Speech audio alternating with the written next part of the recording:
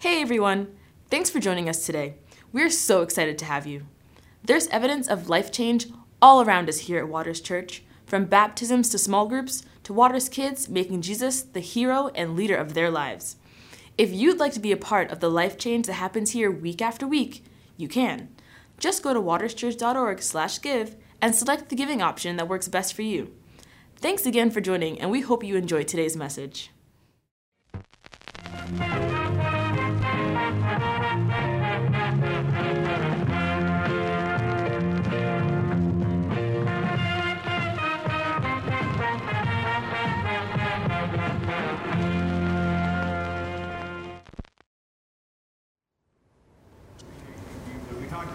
Getting to church early, being excited to be in the house of God, sitting up front, loving Jesus with our actions and our schedules and our time. And I would like to say that today I saw a lot more people who were here early. You did a good job. And I really do want this, where we just look forward to coming into the house of God every single week. I would love that. Lines out the door trying to get in here because we know something happens here that's special. God is in this place.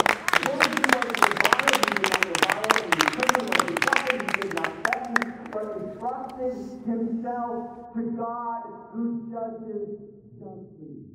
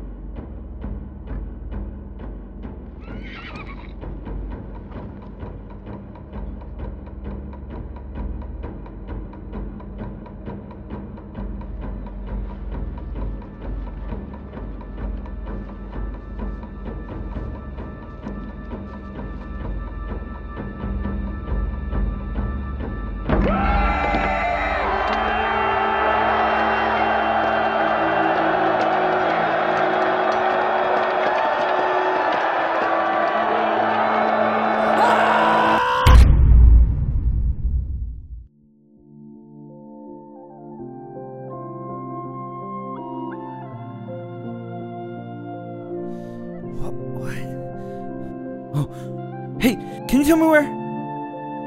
Oh, hey. So, boats, right?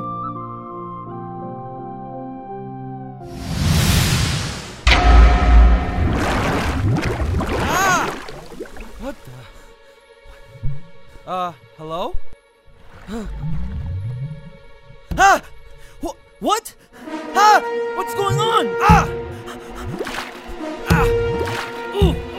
Ah! Oh, no. Hello? Anyone? Help! Please.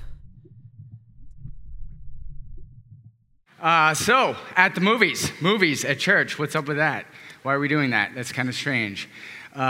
Movies are kind of modern-day parables. If you think about it, Jesus used parables to speak truth into people's lives. He'd pull out spiritual truths and speak them into people. So that's kind of what we're going to do, hopefully over the series, but definitely what we're going to do here tonight. If you have notes, we're going to look at our three subjects, which are love, justice, freedom, three spiritual truths that are in the movie Braveheart. And we're going to look at Braveheart.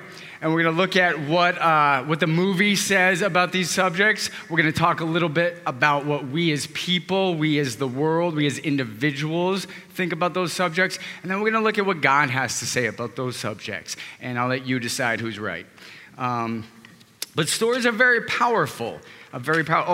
Pre-warning, if there are any young kids, even over 10 in the audience, we are watching Braveheart today. So if you haven't seen Braveheart, we're not watching it. You're not going to be here 2 hours and 57 minutes, but we're going to look at a couple clips from Braveheart. Now, we did cut out a lot of the blood and violence, but it's still a violent movie. So what you'll see are PG clips, but fair warning, a couple people did complain that they were a little rough last night, but that's why we have children's church. So, just saying.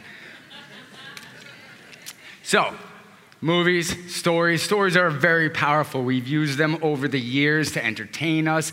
I love movies. Really, I think it's the pinnacle of entertainment. I'm not a big music person, but movies take music, they take actors speaking emotions, they play sound effects, all that combined with the lights and the cinema to give us that ultimate experience of storytelling where we can immerse into. So movies can be very powerful. And like I said, we don't necessarily learn from them, but they kind of reflect what we as individuals, we as society have in common or have to say. So, quick side note, I was driving home a couple weeks ago after we decided to do this at the movie series, and my ears were perking up every time something was said about a movie, wondering if we can use that. And I am a boring person. I don't really care for music outside of Waters Church worship, woohoo. But when I drive and I have a 50-minute commute, I usually put on sports talk radio or NPR. Again, very boring person. But so I was driving home last week, or 2 weeks ago, listening to NPR, and this story came on about this lady who's a counselor, and what she does is rescues kids from foster homes that are in abusive situations. So she had this one little girl in her office, and she gave her a big box of comics. I love comics. I grew up with comics. Comics are another great tool of storytelling. Pictures, everything but sound, basically, is what they have to tell a story. But so she gave this box of comics to this little girl, and the little girl started to make two piles out of the comics as she went through them. One big pile, one small pile. And she went over and she noticed that the small pile were all Wonder Woman comics, which she thought was kind of cool, unique, but also she wondered why. So she asked the little girl, why Wonder Woman? Why not, all these other comics, even though, not all of them were superheroes, but why Wonder Woman? And the little girl looked up to her and said, because she rescues people. I was like, oh, yes, I know. But that's why I liked comics, because superheroes rescue people. That's oftentimes why we watch movies, because we like to see that. And superheroes essentially rescue people. So just another form of strong storytelling. We're going to look at Braveheart tonight. I believe Braveheart was a superhero in his own right, superhero of the Middle Ages. And looking back all the way to Christ, I think Jesus Christ is the ultimate superhero when you break it all down. But, just a little shout out for Jesus. So what we're going to do again tonight is we're going to look at a few clips. We're going to pull out the spiritual truths, and we're going to see what is said about them. So William Wallace, if you haven't seen the movie, I'll break it down a little bit. He was born in 1272 AD. He was the second of three sons. And back then, normally, the first son was kind of, he would inherit the title of the family. And he would carry on the name and the honor of the family. In Scotland at that time, the second son was normally designated to the church. Pretty cool, Church of Scotland. So William Wallace was actually designated by his parents to the church. That's where he got his education. He actually learned and spoke Latin, Greek, Gaelic, French, and German. He used Latin to speak to the church, which was very involved in the rebellion against England. He used Gaelic to speak to the Gaelic? We have Gaelic speakers here? Okay. He used Gaelic to speak to the Highlanders, which was really cool. He could rally the troops. And he used other three languages, German and German and French, basically for diplomatic missions that he would use later to try to bring peace into Scotland. So really cool that his parents wanted him to go to the church, but God kind of had other plans for him and used all those talents that he was brought up with. So again, we're going to look at a few clips. So let's play the first one now and look at what Braveheart has to say about love. Exaudi vocem meam, fiant aures tue intendentes in vocem deprecationes mei.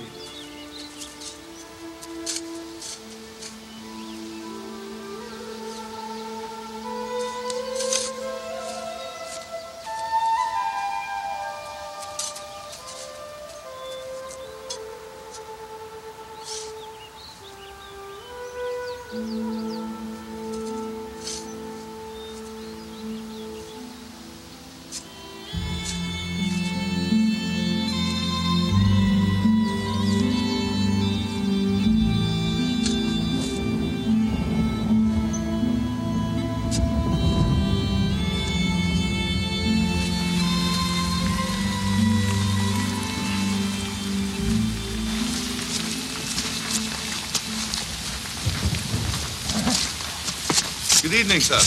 I was wondering if I might have a word with your daughter. What do you want to have a word with her about?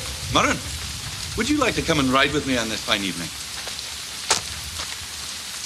And this? You're out of your mind. Oh, it's good Scottish weather, madam. We'll see you later. Oh, the weather's just fine. It's hardly raining. Did you not hear what I said? Murren! Murren, you... That'll all change when my sons arrive. So you've got children? Well, not yet, but I was hoping that you could help me with that. So you want me to marry you then? Well, it's a bit sudden, but all right. Is that what you call a proposal? I love you. Always have. I want to marry you.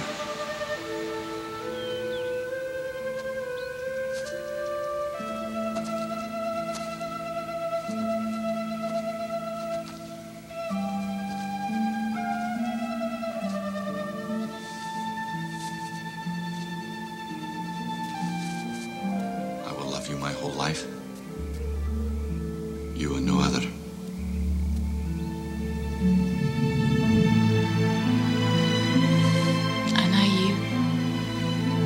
You and no other, forever. So that looks like the perfect biblical version of what love is, right? Marriage, man, woman, they meet as, a young kid and reunite later on and live happily ever after.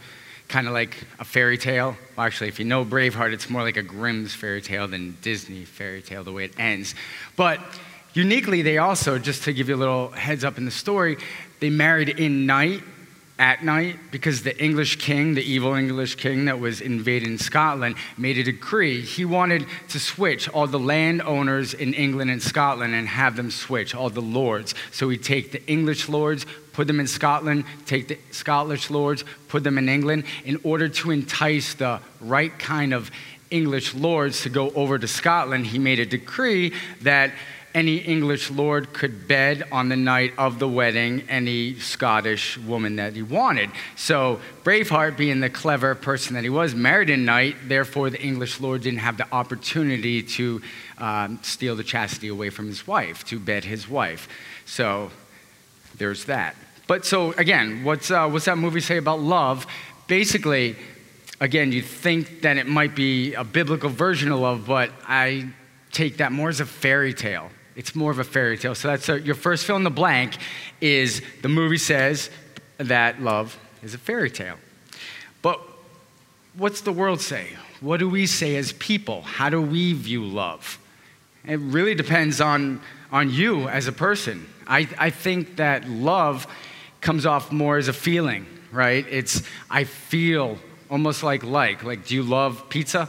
Do you love to go skydiving? Do you love your boyfriend or your girlfriend? And what makes you love them? It starts off how that makes you feel, how good that pizza tastes, or that adrenaline from skydiving, or how attractive that person is. So I think we as people, I know I do, I usually assess love with a feeling, but let's look and see what God says. I'm going to read out of 1 Corinthians. We're going to see what God says about love. 1 Corinthians 13 says, "If I could speak all languages of earth and of angels and didn't love others, I would only be a noisy gong or a clanging cymbal. If I had the gift of prophecy, and if I understood all of God's secret plans and possessed all knowledge, and if I had such faith that I could move mountains, but I didn't love others, I would be nothing. If I gave everything I had to the poor and even sacrificed my body, I could boast about it. But if I didn't love others, I would have gained nothing. Love is patient. Love is kind. Love is not jealous or boastful or proud or rude. It does not demand its own way. It's not irritable, and it keeps no record of being wronged. It does not rejoice about unjust, but it rejoices when the truth wins out. Love never gives up, never fails. Love is always hopeful and endures through every circumstance." And then line 13 says, 3 things will last forever: faith, hope, and love. And the greatest of these is love. So what's that telling us? Well, to be patient, to be kind, to not be jealous, those are things that I have to work at. I don't know about you, but I have to intentionally be patient with people. I have to intentionally be kind often. It doesn't come easy. I think God's telling us, and Jesus even says, there is no greater love than for a man to lay down his life for somebody else, for a friend. That's an act. I propose that God is telling us that love, more than a feeling, because feelings change. Your feelings are different than mine. And feelings change throughout relationships. I know every relationship I've been in, every girl that's ever broken up with me has usually used the line, well, I don't really like you, which is another universe, for love, as much as you like me. So it's never equal, right? It's about feelings. But the good news is God always will love us no matter how we feel about him. So let's look at the next clip. I believe this clip is a much more biblical telling of what true love is.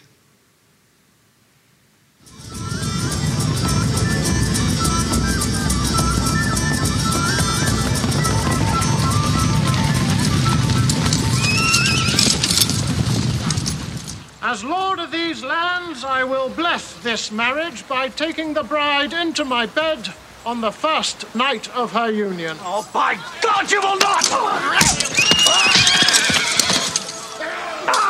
It is my noble right.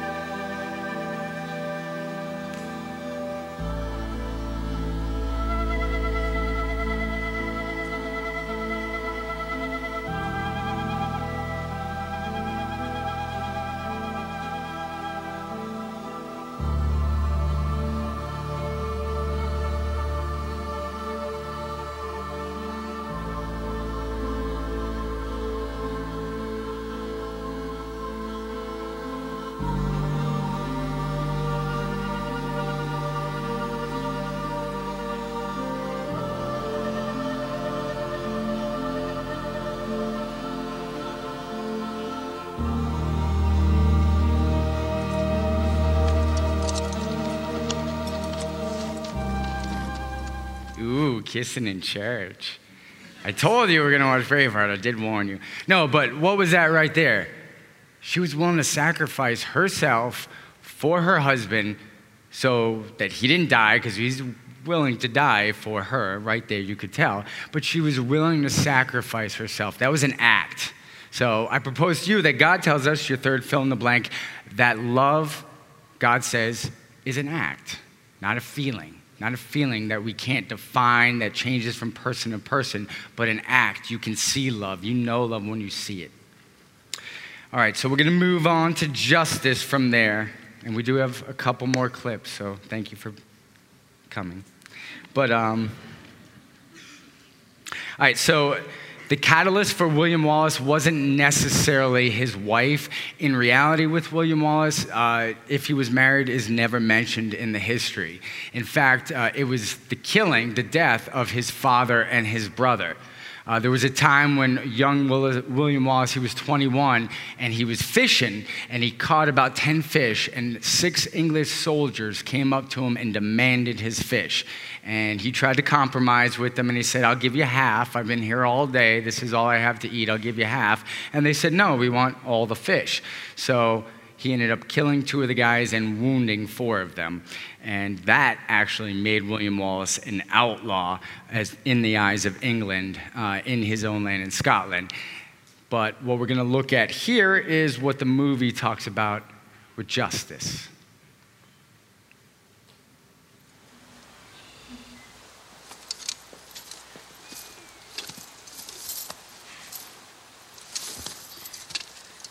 An assault on the king's soldiers is the same as an assault on the king himself.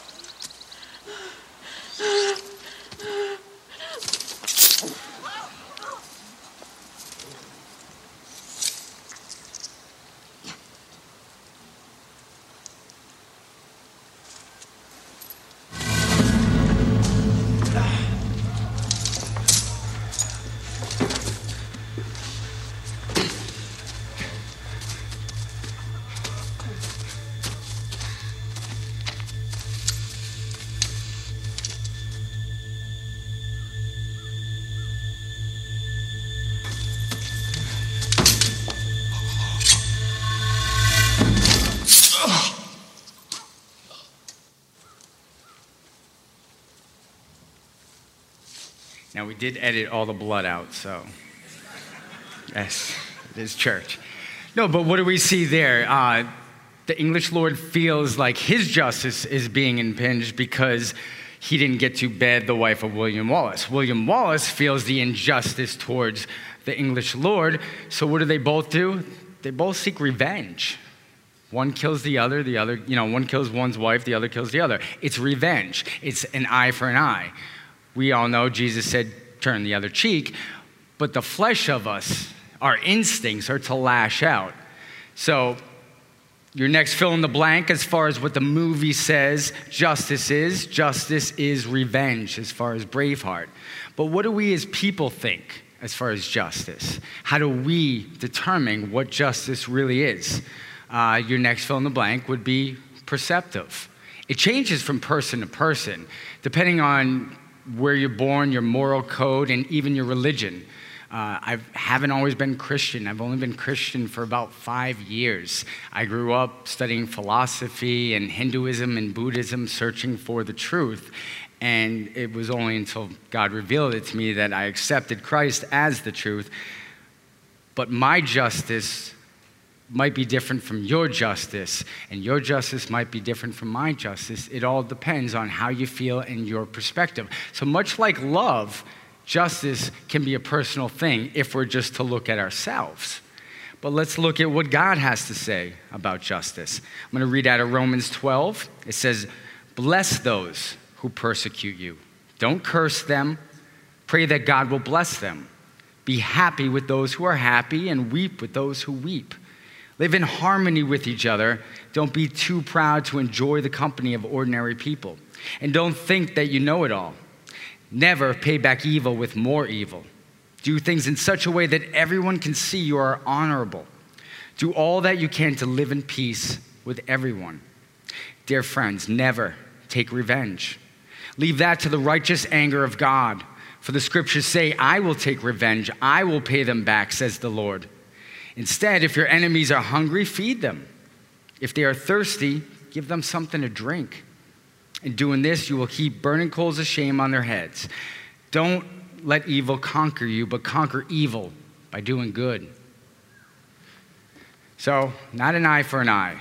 Now, I know, I was driving here this morning. I have about a 50-minute commute, which I think I mentioned. I was going about 80. Please pray for me. But as I was driving in the fast lane, a car in the slow lane went flying by me so much that my car shook. And he must have been going like 120, 130, I swear. He was going so fast. But my first instinct was to swear at him. My second instinct was to hope that he gets pulled over by a cop and I get to see him down there and laugh at him as I go by. And then God reminded me, practice what you preach. Pray for him. I pray that he's safe and he doesn't kill anybody else. So I instantly pray for him, but my first instinct was to go the opposite way, was to attack, was to lash out, an eye for an eye. How dare he pass me? But so what is God saying about justice? Your last fill in the blank under justice? God says that justice is his. It's God's. Small little illustration. Picture God as a good judge, you as the defendant. Jesus as the good lawyer. We're all guilty of something. If you ever read the Bible or ever heard, we're all guilty of something under God's law. So if you were to sit in front of a good judge and he was to judge you righteously, he'd find each and every one of us, including me, guilty. The good news is, if you're a Christian, if you're in Christ, God looks at you and judges you for your good deeds and not your bad. If you're not a Christian, God will judge your good deeds and your bad, and your good deeds can never outweigh the bad.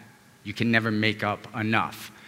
The good news is Jesus Christ is your defense lawyer. He's standing right there. And even though God might find you guilty, Jesus can walk up. He does. He walks up to each and every one of us and offers to pay your fine. He literally writes out a check and hands it to you so you can hand it to God. The thing is, not everybody will receive that free check. Not everybody will receive the payment for their fine. It's free. It's for anybody, but you have to receive it. If it's pride, whatever it is, sometimes we just have to let that go and receive that free check. All right, so we'll move on to Braveheart. Let's see what he has to say about freedom. All right, so this is one of my favorite clips of all time. If you haven't seen Braveheart, still, I'd be ashamed if you've never seen this clip. Sons of Scotland, I am William Wallace, and I see a whole army of my countrymen here in defiance of tyranny. You've come to fight as free men. And free men you are. What will you do without freedom? Will you fight? No! We will run! And we will live. Aye. Fight and you may die. Run and you'll live. At least a while. And dying in your beds many years from now, would you be willing to trade all the days from this day to that for one chance, just one chance, to come back here and tell our enemies that they may take our lives, but they'll never take our freedom!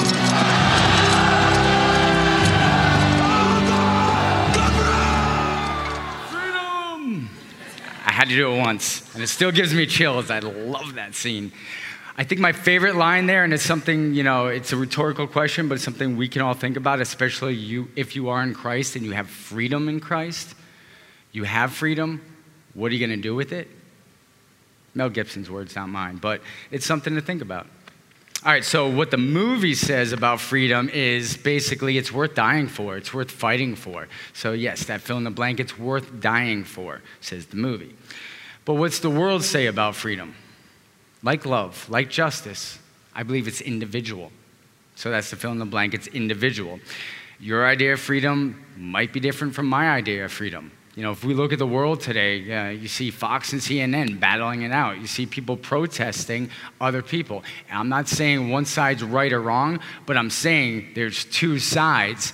They both think they're right. Both sides believe that they're right. So what is right? Oh, before I read the description, we'll see what God says. I found this clip last week. It was actually on the news. I'll play it. It's only 8 seconds. It's from a Facebook Live. You're not going to be able to really understand it. It's hard to see, but afterwards we'll discuss it. I think it's hilarious. So please play the Facebook Live clip.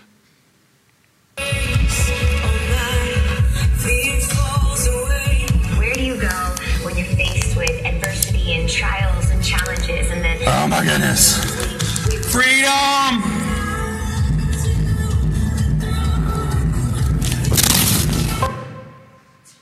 So what was that? Well, you saw the name Michael Reed, so all of you can go home and look at his Facebook. I just noticed that. Sorry to drop his name. That was 10 commandments on public property that offended Michael Reed. So what did he do? He drove his car into those 10 commandments, yelling freedom, ironically, and then the next day he got arrested because he posted it on Facebook Live. So his freedom was taken away because he posted it. But I just found that perfect, hilarious, and I just wanted to point out his freedom is different from my freedom because he's impinging on my freedom. So the idea for personal freedom is individual. What's God say about freedom? Let's read out of John 8:31. Jesus said to the people who believed in him, "You are truly my disciples if you remain faithful to my teachings, and you will know the truth, and the truth will set you free." But we are descendants of Abraham, they said. Much like modern-day Americans, we have never been slaves to anyone. What do you mean you will set us free? Jesus replied, I tell you the truth. Everyone who sins is a slave to sin. A slave is not a permanent member of the family, but a son. A son is set apart of the family forever. So if the Son sets you free, you are free indeed. So what's God saying freedom is? Your last fill in the blank, God is saying freedom is only found in Christ. It's not what we feel. It's not necessarily what we think. We may be right. We may be wrong. But it's found in Christ. And we are all a slave to something. Some it's kids, some it's marriage, some it's your job. We're all a slave to something, but only Christ can set us free. All right, so one more clip, and then we'll wrap it up. Warning, this one is a little brutal.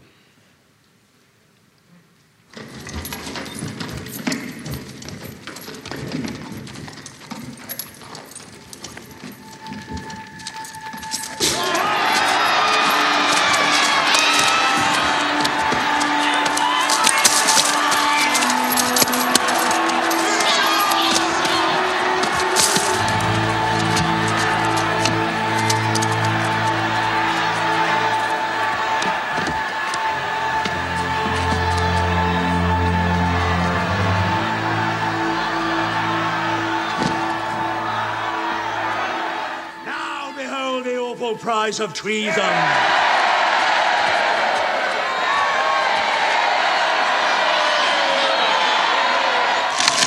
Stretch him!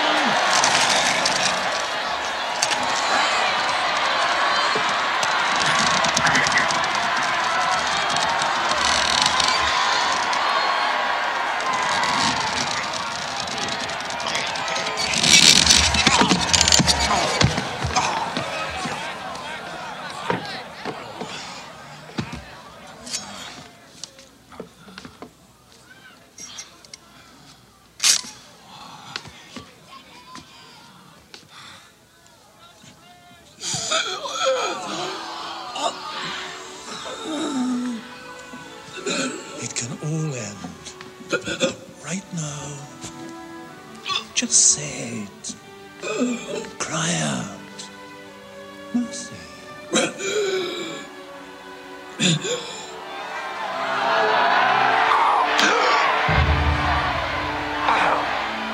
Cry out. Just say it. Mercy. The prisoner wishes to say a word.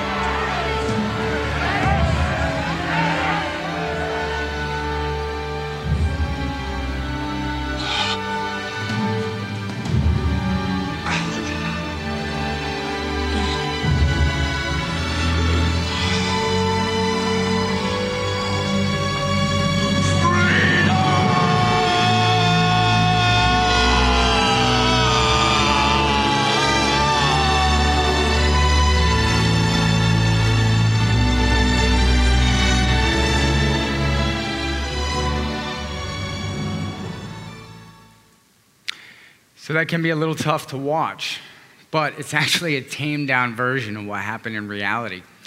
What Wallace experienced was a 5-stage punishment reserved for the worst of traitors. He was hanged, drawn, quartered, a 5-stage punishment. Then his intestines were cut open. He was castrated and chopped into pieces. Finally, he was beheaded. Before the execution, Wallace was stripped naked and pulled around town by horse and carriage and then dipped in tar. But his death is also a familiar story. Wallace was actually betrayed by those that were closest to him, his own countrymen. He was taken at night. He was brought to a public mock trial where they put a mock crown of flowers on his head as the King of Scotland. The king actually denied Wallace's request when he asked for his last rites. But as a good Catholic that he was, he asked for his last rites. And the Archbishop of Canterbury actually ignored the king, rode up, and administered last rites to Wallace. Then Wallace, who grew up in the church, asked for a Bible. They gave him one. And instead of yelling freedom as his last words, he was seen reading the Bible as they pulled his entrails out, reading the Psalms with his lips moving. So most likely his last words spoken to God were of God. I think that's fitting. And eventually, since he was martyred, his death led 30 years later to the freedom of Scotland from the tyrannical rule of England. But I also believe that Wallace's death points back to about 1,200 years to a man who was also mocked, a man that was also betrayed, captured at night, falsely accused, and wore a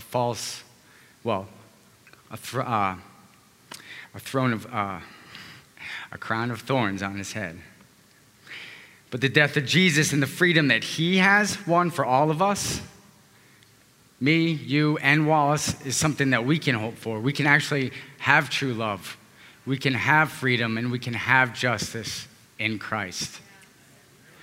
Any one of us, if you've never accepted that free gift that Jesus has to offer, can do that. You can accept. None of us are promised tomorrow, I hate to say. None of us. We all think we live forever, but nobody knows.